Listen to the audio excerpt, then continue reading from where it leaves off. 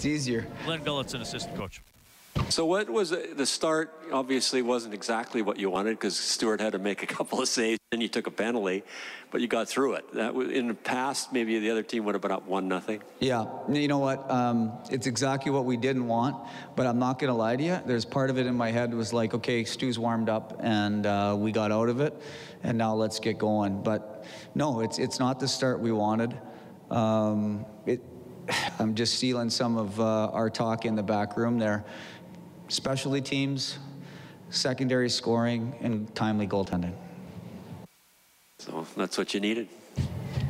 Can you talk about Perlini this evening? He didn't, when he did play, he didn't play a lot of minutes, and he didn't play a lot of minutes in the first couple of periods either. But he had tons of shots and a goal and an assist. Yeah, I thought that line was real good. I thought Derek Ryan, if you look at his stat line there, 64% I think on draws. 13 some minutes of ice time and a good gritty goal right in front of the net, going to the net. We talked about that, getting into the blue paint in the tough areas. And I thought with Pearls there too, great finish. Thought he won some battles. He didn't get in there early, but he put a lot of pucks to the net, I think 7 or 8 shots, whatever he had. And I thought that line was good. And you can see we used them right to the end. They did a good job. So what happened from training camp to when he got sent? Just the minutes he was playing, or you just couldn't get into a spot where he was? Yeah, and you can see the benefit of it. It's hard. The reason he got sent down is because he hadn't played for so long, and you need to play. And he went and played. He scored 2 goals down there in a game, and you get back up, and then you give him a chance. It was hard. We were carrying 14 forwards, and you're juggling guys in the lineup with PK and PP and rolls and face-offs and centermen, and he just got lost a little bit. And Jesse's what'd you like there? Yeah, you know what? I like Jesse's game. You guys are going to see the 8 shots and the 2 goals and the assists, and the 5-on-3. I thought early there was a couple things in his game that we wanted him to be direct, and then he just straightened himself right out and had a big game. I think he got better and better as the game went on. Thank you. Glenn, scoring the first goal has been a hot topic here in Edmonton. You guys got on the board first. You guys are now 10-0 when scoring first this season. Why does that situation bring out a big strength in your team?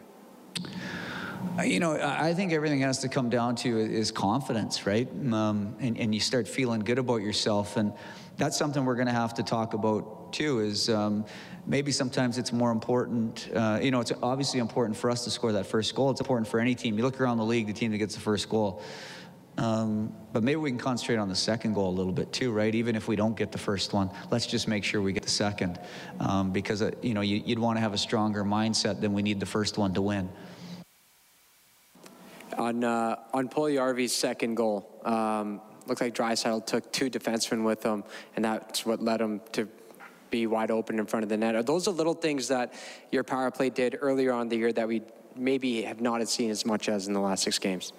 Yeah, I haven't been, I run the power play. I haven't been upset with the power play. Like, if you look at the chances we generate, you can see them in the highlights and whatever. It's just not going in, and I think it was symptomatic of our game, right? We were squeezing a little bit everywhere, and it got into the power play as well. Those top guys were feeling it, and they wanted to get in. But structure-wise, creating-wise, we were still doing the same things. We just couldn't get it going to the net. And sometimes, just like the win today in the power play, same thing. You get one to go in early, and you could see the life they got from it. But then the other 3 power plays, and I don't think they were much different than what we had in the past. We generated some. I think we can be better. I think we should be using some better reads and be a little bit more direct. But at the end of the day, we got 2.